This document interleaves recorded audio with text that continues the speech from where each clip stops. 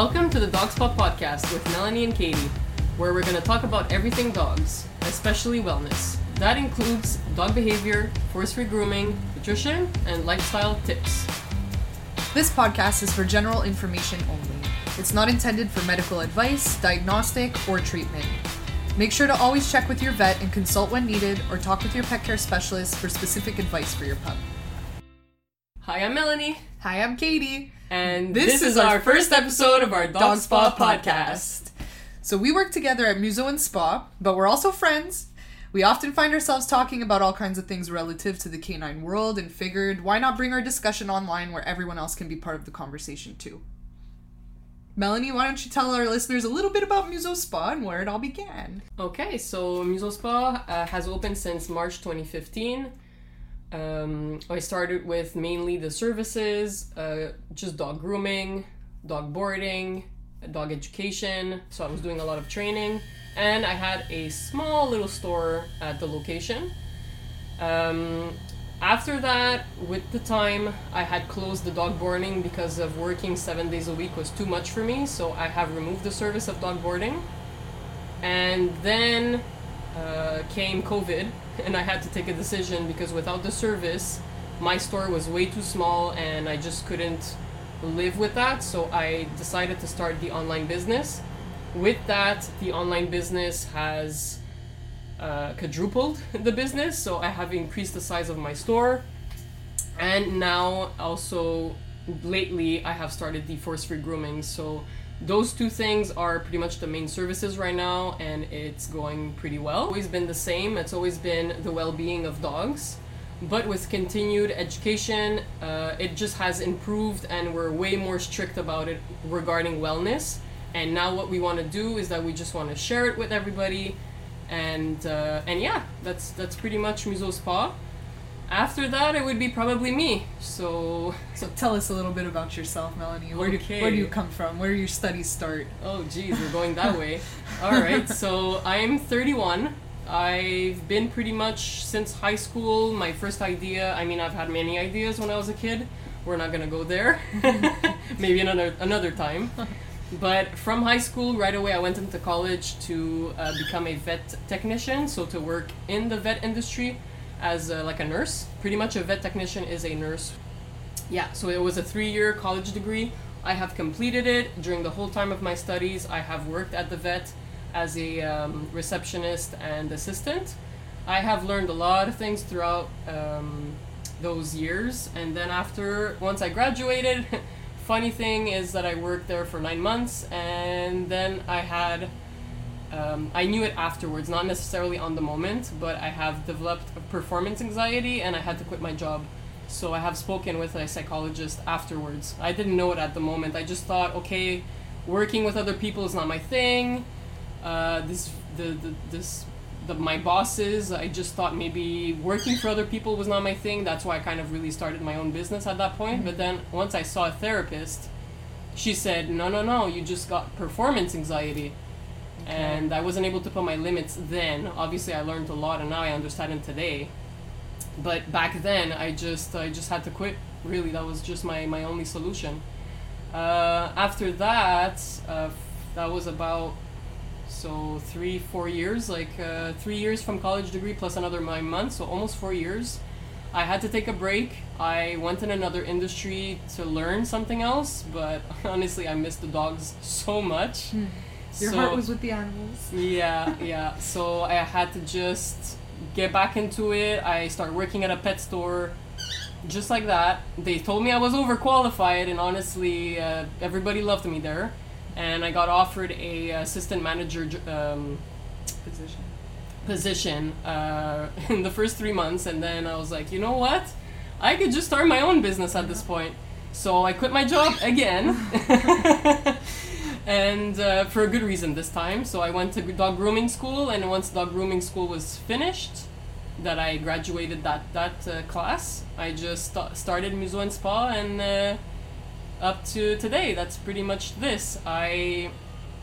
Other than from the vet tech college degree, I have a dog education course that I have completed in 2012 during a summer break. That's pretty much my main my passion, I would say. This is where I really said, like, this is really where I want to focus my energy on, and my passion is training and behavior. Yeah, training and behavior is really my main thing. I really, really, really adore and love it. Afterwards, it's really funny thing is mostly when it came to my dogs and their well-being. I wanted to learn stuff for them, and then with that, I decided to offer the services for my clients. Absolutely. So that's where nutrition came by, where I was a bit worried as a vet tech to get into the raw diet and everything. Yeah. So I took a course to be sure that if I do even try that type of diet, that I know what I'm doing. Yeah, that's important. So that's where it all started for the nutrition course, and then also years went by and I wanted to specialize more because customers were asking it, because I really wanted to offer the best grooming services for the dogs, and clients started asking me for the certification for force-free grooming, so I went on and do that as well, and that was the best school ever. And I just kept doing all the continuing education that they offer. I also did the zoo cosmetology as well. Which is skin and fur. Anything skin, fur, anything like healthy ingredients, make sure no toxins, all of the things regarding specifically for pets.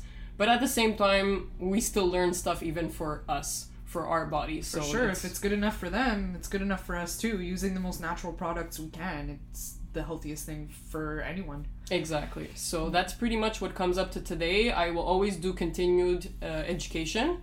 It's really important to me to be up to date with new things and stuff, and dog well-being, my dog's well-being, my customers' well-being, and also, I mean, I'm into customer service. I adore it. I love it. I really like helping my clients. So there's some people, they would say like, oh, I hate customer service, but a lot of people hate customer service.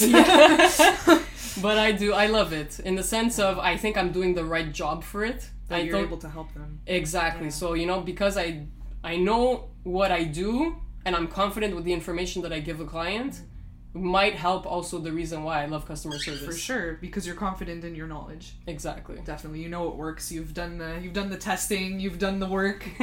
Now it's time to help everyone else, which is kind of why we wanted to do this podcast too, is to bring that information to even more people. Exactly. Exactly. All right, so now talking about Katie. Katie, honestly, I mean, I've been alone with Museau and Spa for 6 years. I worked by myself for 6 years. I mean, I've had helpers like my family and stuff like that. They would just help me here and there, but mainly I was the only employee, the owner. And then at some point, like I said, with the online store and the force-free grooming, I just got so busy and things were getting a little out of hand. Very out of hand. And then I just spoke with Katie, and at some point I just said, hey, you know what? I'm offering you this position. Are you interested in coming to work for me? And this has been since November of 2022. Full-time since November 2022, yeah. So coming from a sales and service background, I never really saw myself getting into the industry of the canine world, but I have not looked back since. So learning about nutrition, learning about behavior, how to help my own dog. I mean, you know, Chef was getting older and I never knew about a raw diet. I never knew about how his stress can affect his well-being in general, and just learning all of that has improved his life. It's improved our quality of life as a family. And for me too, I want to be able to help other people and bring that knowledge to them as well.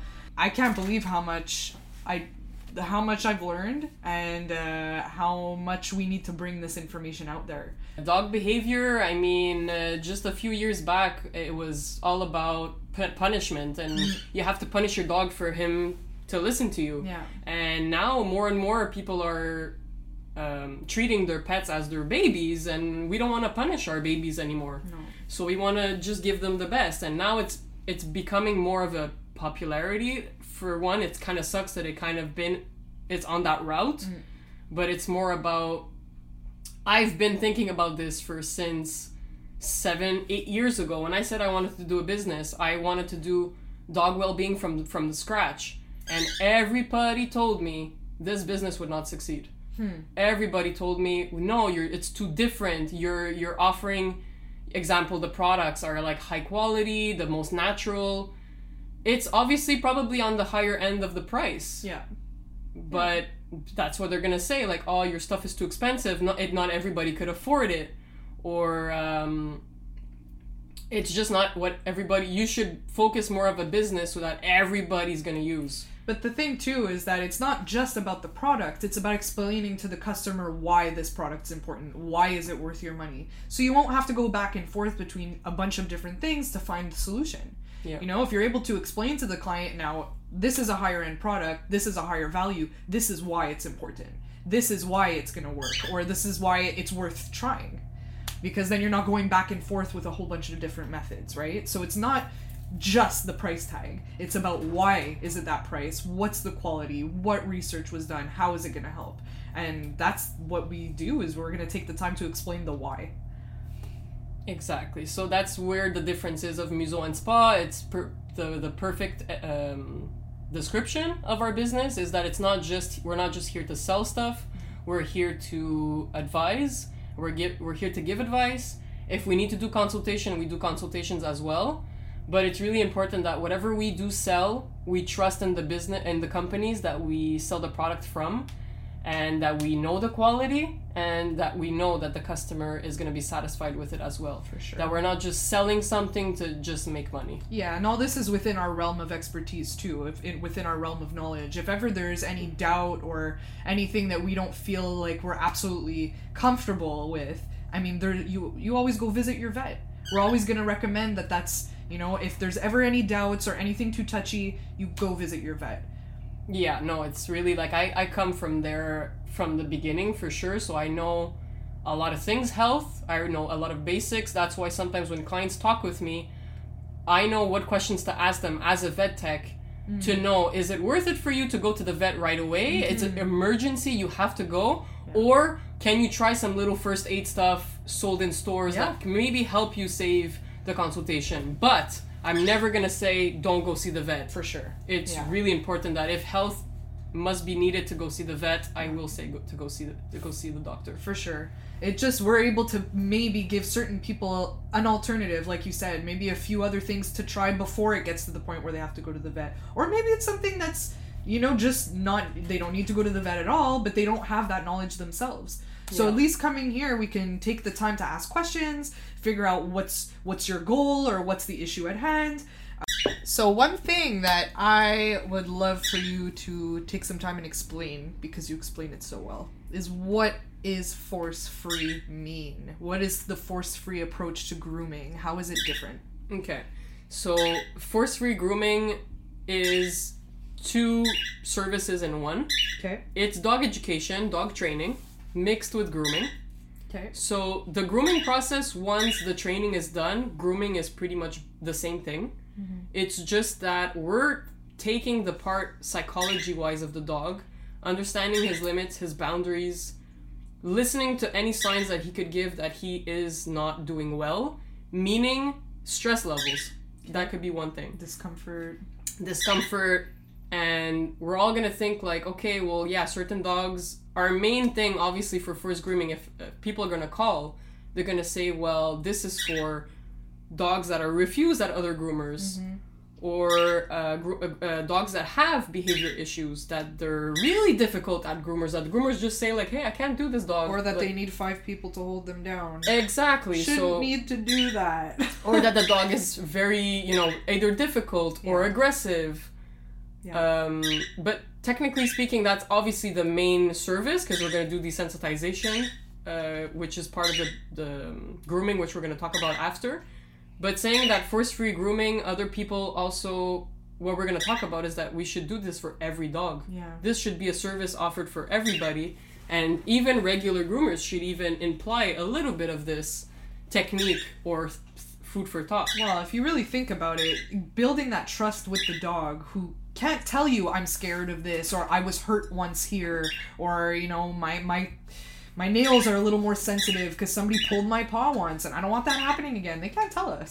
So paying attention to those small signs that they're giving and building that trust and having that respect, they're more likely to let you get further when it comes to grooming. Exactly. Trust. But as you mentioned too, the training process is what comes first. So you can't expect to come in and have your dog groomed right away. That's like the last focus. The main focus is really getting the trust of the animal so that we can make progress. Yeah, consent for grooming, and it's really that before aesthetic. The aesthetic definitely is the end goal. The end goal, for sure. Everybody's gonna say like, yeah, but I still want my dog groomed, I want my dog to look like this and look like that. Of course, but the first step is getting your dog to enjoy grooming and coming here and having a positive experience. And for every dog, I'm not saying maybe some dogs are going to go to the regular groomer and everything's going to go well. Very possible, of course. But that's taking a risk, because most of them are not going to enjoy grooming. But if you at least start off respecting their boundaries and paying attention to their signs of stress, then if they have a great experience from the get-go, they're going to have an easier time pretty much going anywhere. Exactly, yeah, for sure. There's also people they're going to do desensitization here, and then they're going to go to their groomer afterwards. It's just that they're going to do the training here, or they've had issues in the past and they do the desensitization and then go back to the groomer once again. And we're just telling the groomer, here are the signs, be careful, do it like this, do it like that, and you should be good. Exactly. So that's one thing. So force-free, how it all starts is that we're doing an evaluation, the first appointment, where we're looking at the behavior. Just for puppies or for adults, it's the same thing. We do that little session where it's more like relaxed, where we let the dog sniff around, smell the odors, make sure that he feels safe in the environment. Once the dog pays attention to the groomer that's doing the training, starts giving treats, learning to hop on the table, then touching, consent touch, obviously, we go at the pace that the dog allows us to go to. So it doesn't even mean that you're going to get there the first session. The dog might be terrified of the table and not even want to get on or near the table. Exactly. So those more fearful type dogs, maybe we're not even getting to the touching part on the first appointment, or even the table. What I usually do, I don't waste my time on the table the first appointment, is I'll just take a little carpet, put it on the floor, and start the training right away. So once the dog trusts me, second, third appointment, I'll try and hop the dog on the table. You get the carpet on the table. Exactly. So now it's easy. The dog's like, I've been training for a whole hour on this carpet. Now I just have to hop on table after. And I get my treats. So then the dog's happy. And then the table, it was so easy to put in the table afterwards. Instead of spending maybe an hour trying to desensitize a table. And that's a positive reinforcement. So the dog enjoys the experience. And once he realizes that that's the cycle of how things go, he's more likely to trust you to let you do other things. Exactly. So we're building the trust at first. We're filling up a bank account with treats, with love, with everything that the dog loves to do. If it's games, if it's taking walks, breaks in between each little sessions that we do. And then we come back inside and we continue the training. So one thing that I would love for you to take some time and explain, because you explain it so well, is what is force-free mean? What is the force-free approach to grooming? How is it different? Okay, so force-free grooming is 2 services in one. Okay. It's dog education, dog training, mixed with grooming. Okay. So the grooming process, once the training is done, grooming is pretty much the same thing. It's just that we're taking the part psychology-wise of the dog, understanding his limits, his boundaries, listening to any signs that he could give that he is not doing well, meaning stress levels.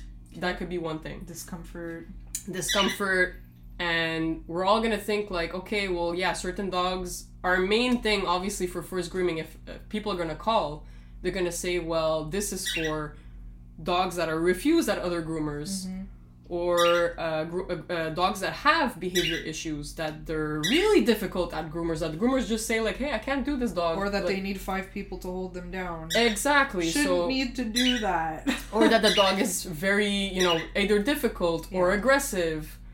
But technically speaking, that's obviously the main service, because we're going to do desensitization, which is part of the grooming, which we're going to talk about after. But saying that force-free grooming, other people also, what we're going to talk about is that we should do this for every dog.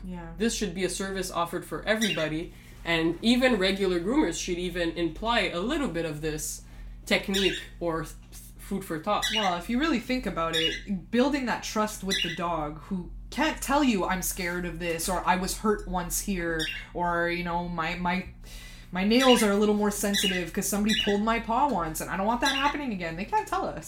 So paying attention to those small signs that they're giving and building that trust and having that respect, they're more likely to let you get further when it comes to grooming. Exactly. But, Trust. But as you mentioned too, the training process is what comes first. So you can't expect to come in and have your dog groomed right away. That's like the last focus. The main focus is really getting the trust of the animal so that we can make progress. Yeah, consent for grooming, and it's really that before aesthetic. The aesthetic definitely is the end goal. The end goal, for sure. Everybody's gonna say like, yeah, but I still want my dog groomed. I want my dog to look like this and look like that. Of course, but the first step is getting your dog to enjoy grooming and coming here and having a positive experience.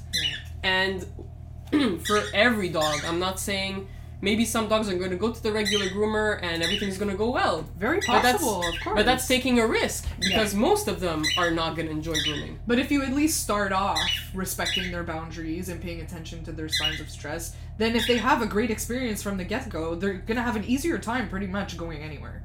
Exactly, yeah, for sure. There's also people they're going to do desensitization here and then they're going to go to their groomer afterwards. It's just that they're going to do the training here, or they've had issues in the past and they do the desensitization and then go back to the groomer once again. And we're just telling the groomer, here are the signs, be careful, do it like this, do it like that, and you should be good. Yeah, exactly. So that's one thing. So force free, how it all starts is that we're doing an evaluation, the first appointment, where we're looking at the behavior. Just for puppies or for adults, it's the same thing. We do that little session where it's more like relaxed, where we let the dog sniff around, smell the odors, make sure that he feels safe in the environment. Once the dog pays attention to the groomer that's doing the training, starts giving treats, learning to hop on the table, then touching, consent touch, obviously, we go at the pace that the dog allows us to go to. So it doesn't even mean that you're going to get there the first session. The dog might be terrified of the table and not even want to get on or near the table. Exactly. So those more fearful type dogs, maybe we're not even getting to the touching part on the first appointment or even the table. So what I usually do, I don't waste my time on the table the first appointment, is I'll just take a little carpet, put it on the floor, and start the training right away. So once the dog trusts me, second, third appointment, I'll try and hop the dog on the table. You get the carpet on the table. Exactly. So now it's easy. The dog's like, I've been training for a whole hour on this carpet. Now I just have to hop on table after. And I get my treats. So then the dog's happy. And then the table, it was so easy to put in the table afterwards. Instead of spending maybe an hour trying to desensitize a table. And that's a positive reinforcement. So the dog enjoys the experience. And once he realizes that that's the cycle of how things go, he's more likely to trust you to let you do other things. Exactly. So we're building the trust at first. We're filling up a bank account with treats, with love, with everything that the dog loves to do. If it's games, if it's taking walks, breaks in between each little sessions that we do. And then we come back inside and we continue the training. But the more the dog's gonna trust me or trust the groomer that's there, the higher chances are that we are gonna change behavior. Okay, so this is about Museau Spa and our Dog Spa podcast, where we want to share with you guys all of this knowledge, all of our information that we know, and to offer you the best wellness tips as possible for your pup. Now, what I think we should do is, we're ending the podcast soon. Obviously, our podcast is not necessarily about us, but it's about dogs, right? So, can we talk about our doggies? No, we can talk about our doggies. Everyone can talk about their doggies. I'll start with Chef. So, I've had Chef, it's been 7 years now. So, Chef was raised by my cousin. She did an amazing job raising him with her family and her kids. And I took Chef in to my family at 5 years old. And I didn't know much about dogs at all. I knew I loved them. I knew I loved animals in general, but I didn't know much about how to take care of a dog or what he had to eat or what he needed in general. So I had him on kibble for the first few years, which he did pretty alright, but I noticed that as he got a little bit older, he started getting like filmy in his eyes and aches and pains. He is 70 pounds, so I noticed his joints were a bit sore, and pretty much actually that's how we started talking a little bit more, was about Chef. Yeah, well, obviously we're working here together every day, and I have the sense of observation that I look at his behavior, I look at his body language and everything, and I just thought like, hey, you're gonna start learning about nutrition and all about these things. What about raw? And what is the first thing that we think? What was your first thought? I don't know. It's gonna be expensive. Just like a lot of people, but we're gonna talk about this on another podcast, but it's really not that bad. Yeah, that's a whole episode for sure, because it's a common misconception, especially now working here, seeing first of all, the price of everything going up. Yeah. Now if we compare different types of nutrition, different, kibble, raw, freeze-dried, gently cooked, there's so many different options on the market, and not everything's going to work for everybody, but the fact that there are a lot of options gives us more choice, so that's definitely a whole other episode on its own. Oh, for sure. I can't wait to talk about that already. Yeah. You see, we love this subject so much, like we can't wait for next podcast. Oh, it's amazing. Like I think it was the first week or 2 weeks after feeding Chef Raw, I noticed his energy levels went up. Yeah. He started getting more excited, wanted to do more stuff, just happier in general. And actually the cloudiness in his eyes was gone. That was the first thing that I noticed. Yeah. And even to this day, he's 12 years old now, I don't really see that. It's not there anymore. Yeah. And I expected it to come back with age. Yeah. But, we do everything we can for our dogs, but sometimes you start to realize that simpler is better. Starting from something simple, which is just the diet, you don't always need all these extra things. Yeah. Sometimes you do, depending on your situation, depending on your animal, but starting from square one in the nutrition is the first thing to do. It's the basics. It's the basics, and with whole ingredients, for sure, is where the dog's gonna benefit the most of the nutrients. Yeah. So we're gonna talk more about that, but other than diet, Chef, the first thing that you were worried about a lot that I noticed is that it was the tumors. Oh, yeah. You were talking a lot about tumors at some point. Oh, and my then, gosh, yeah. in my sense, okay, Mila's not with me anymore now. It's been about 4 months now that she passed away. But I was using the tincture of turkey tail from Adored Beast. And her liver tumor disappeared with this product. So I, literally told her, I'm like, hey, this product is, amazing. Yeah. You should try it. That was pretty impressive. And, Adored Beast has a lot of studies done on their products, and they have a lot of information on it as well. So hearing about the fact that turkey tail can either slow or stop tumor growth, first of all, was intriguing. Yeah. Then finding all the studies that have been done, that it's not just for dogs, it's for us too. Oh yeah, I take some now. Yeah, it's pretty incredible. And since I've been giving Chef the tincture, I mean, he is an older dog. He's 12 years old. There are things that are popping up here and there, but I have to say, they've definitely not grown. Yeah, at least it's stable. That's kind of the thing, is that to slow down the aging process. And that's where the mushrooms, the adaptogens, are there to help with antioxidants and stuff. Yeah, which is a whole other episode even there. What's an adaptogen? What does that do? What's the anti-aging effect? Why do we need that? Why is that helpful for our dogs? And when's the right time to use it? Yeah. And then the last thing, or at the end right now, we're talking about the Chef lately, was more about back pain. Yeah. So there's a whole other thing where I was thinking the main focus towards this part of his life would be the tumors. I was told, no, well, that's pretty stable, it's pretty normal, given his breeds and given his age, it's possible. But he actually was adapting his posture because of pain. He wasn't letting me know he was in pain. He wouldn't whine about it. He wouldn't complain. He wasn't too stiff. He did a good job at making it seem like he was fine. But noticing that he wasn't sitting down straight and his back legs were actually slipping out from underneath him, that was him adjusting his posture due to his pain. Yeah. So I was prescribed a Chinese herb, which I actually don't have the name of it right now, but we can come back with that for sure. From the vet at Truffe and Compagnie. Yes. I have to say it took about a week and a half. Now that there's snow on the ground and Chef is very happy about it, he's been running back and forth. I can't even keep up with him. Yesterday, I took him out yesterday and we had just had how much snow? 15, 20 centimeters of snow a couple days ago? Yeah. oh my god, I couldn't keep up with him. He was just running and coming back to me, and I said, oh my god, are you okay? Like, is your back okay? I guess he's fine. Well, so yeah. that was my first, like... Increased activity. Yeah, very increased, and you know, I'm trying to be careful, like, watch out, and he's jumping off the ground.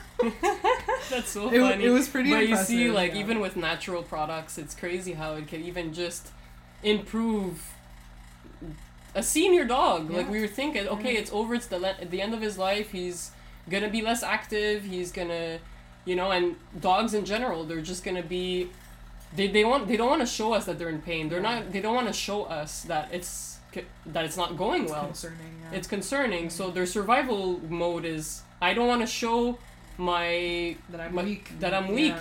So I'm just gonna hide it. Yeah. You know, so that's a dog. In the wild, that's what would have happened. But you know, senior dogs will be senior dogs. But there's things to help them out. Yeah, just to make them more comfortable, for sure. Yeah, For and sure. I don't think you mentioned it, but what's his breed? He's half Malamute and half Bernese Mountain Dog.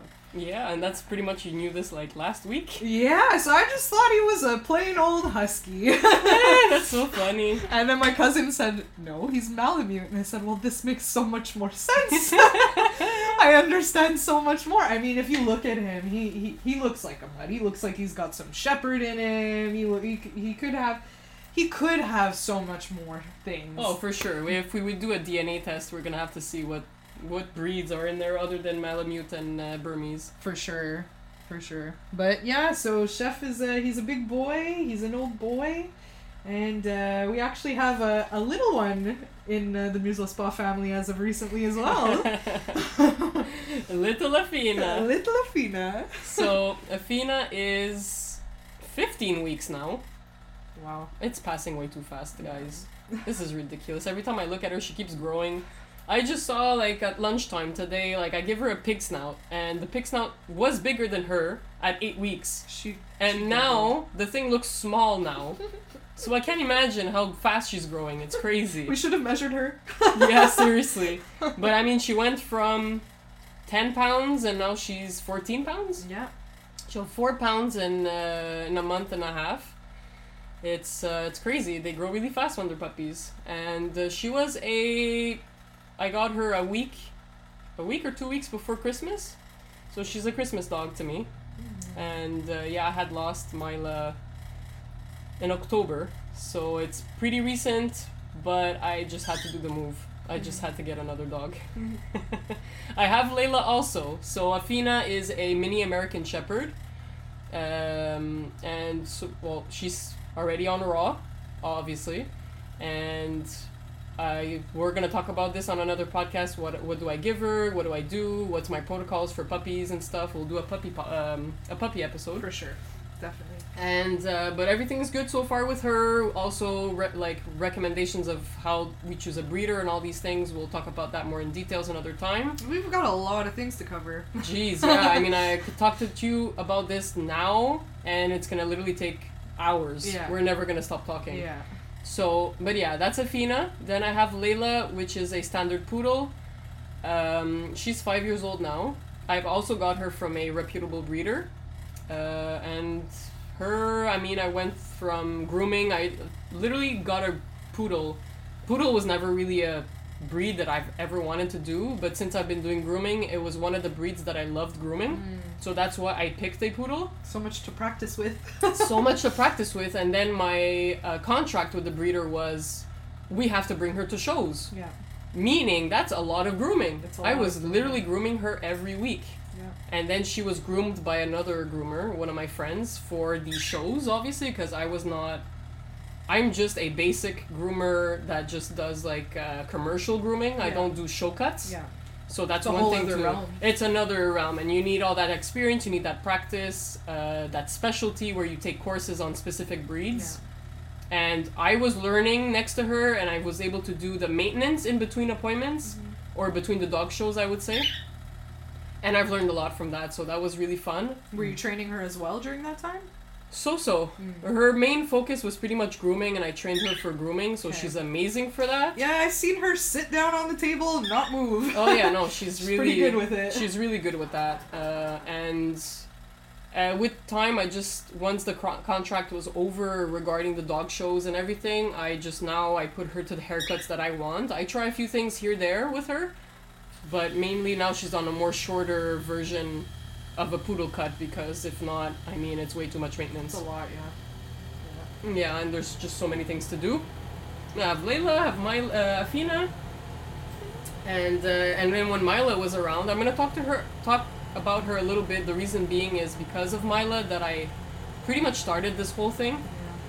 Yeah. You know, so she was 14, and so I was a teenager. I was 16 years old when I had her, and she was a Jack Russell.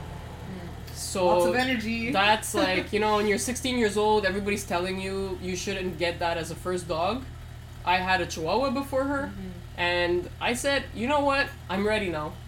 I'm ready for a Jack Russell. Were you ready? No. Were you really? I mean, I as a person, I'm very, like, I don't know how I would say, like, I'll do anything. Yeah. If I have to do it, I'm gonna adapt. Yeah. So if I have to do something, I will. So they require a lot of exercise. They have a lot of energy. So I was going on 2 walks a day, and then the 2 walks turned into going on a bicycle ride where she's running next to my bike, because I just couldn't handle her anymore. She was Couldn't just keep up with her. Oh my god, no! I was like, we go for a walk. She takes a nap, and then she's ready to go again. For sure. So I was like, man, she can't just need exercise. I'm gonna become an athlete. And that's typical of the breed. It's typical of the breed. They have high drive. They're really high drive dogs, and so that's where when I went to the vet tech school, we had a behavior class, and that's how it started, where I learned about behavior and enrichment. We're gonna talk about enrichment during the podcast. Chewing, where chewing is important to waste some of the dog's energy as well. So she did a lot of chewing. She had a lot of interactive games. She had exercise. Which, as you mentioned, like, that seems to be one of the most common questions that we get is, my dog's destroying things, my dog won't stop, there's too much energy. There's so many things that we could do to spend their energy and stimulate their brain and give them enough to expend their energy on. Absolutely, and we're talking now because it's a Jack Russell, but not only Jack Russells need all of this. Absolutely. Like, all of the dogs need this to be...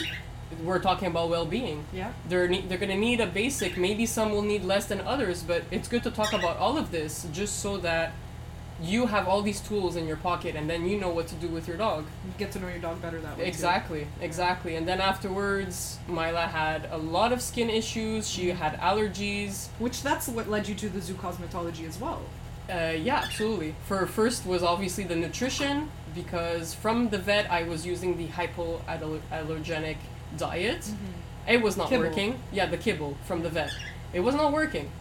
So then I was spending $180 per month, or almost like maybe 2 months for the bag. Yeah. It was so expensive, and she was still itching and licking and doing all those things. So you're asking yourself, why is this not working? Why is it not working? It's supposed to be a diet prescribed by the vet that's supposed to get rid of my dog's allergies, and it's not.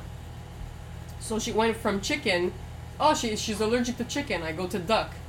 Now I was trying other stuff and other foods. Oh, it's the grains. Okay, well, I go grain-free now. Oh, grain-free works temporarily, reduces her itching for a couple of months, and then her itching comes back again. So you're still not at the source of the problem. I was still not at the source, and now I was confused, as I'm like, okay, there's just no kibble out there in this market that's working. Now, a lot of people were talking to me about raw, and I was like, but as a vet tech, I'm nervous about this. The vets are all saying, no, this is very bad for your dogs. Yeah. So I'm like, I was really nervous. I'm like, should I really try it? Is it worth it? So then I'm like, you know what? I'm gonna go take a course, and I just want to make sure that if I am trying this for my dog, I'm doing it the right way. Yeah. And since that course, I've never turned back. I tried it for Mila. Inside of 3 weeks, my allergy issue with her was resolved.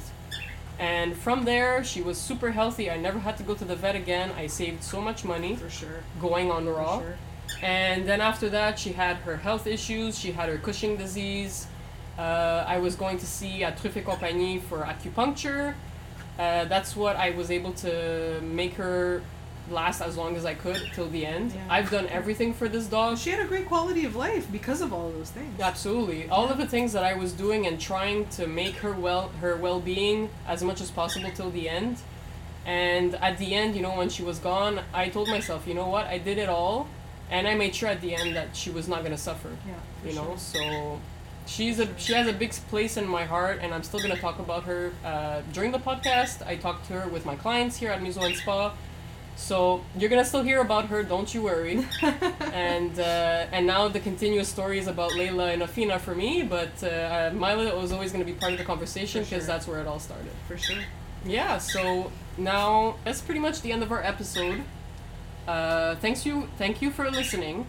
Thanks for listening, guys. We have a lot of topics to cover. We also would love to hear from you if there's certain things that you want to know about, certain topics that you want us to cover. We could be doing this for years on end, so keep your questions coming. Feel free to send us an email, comment on the podcast, let us know what you're thinking. Share on social media that you listen to our episode, share with your friends and family.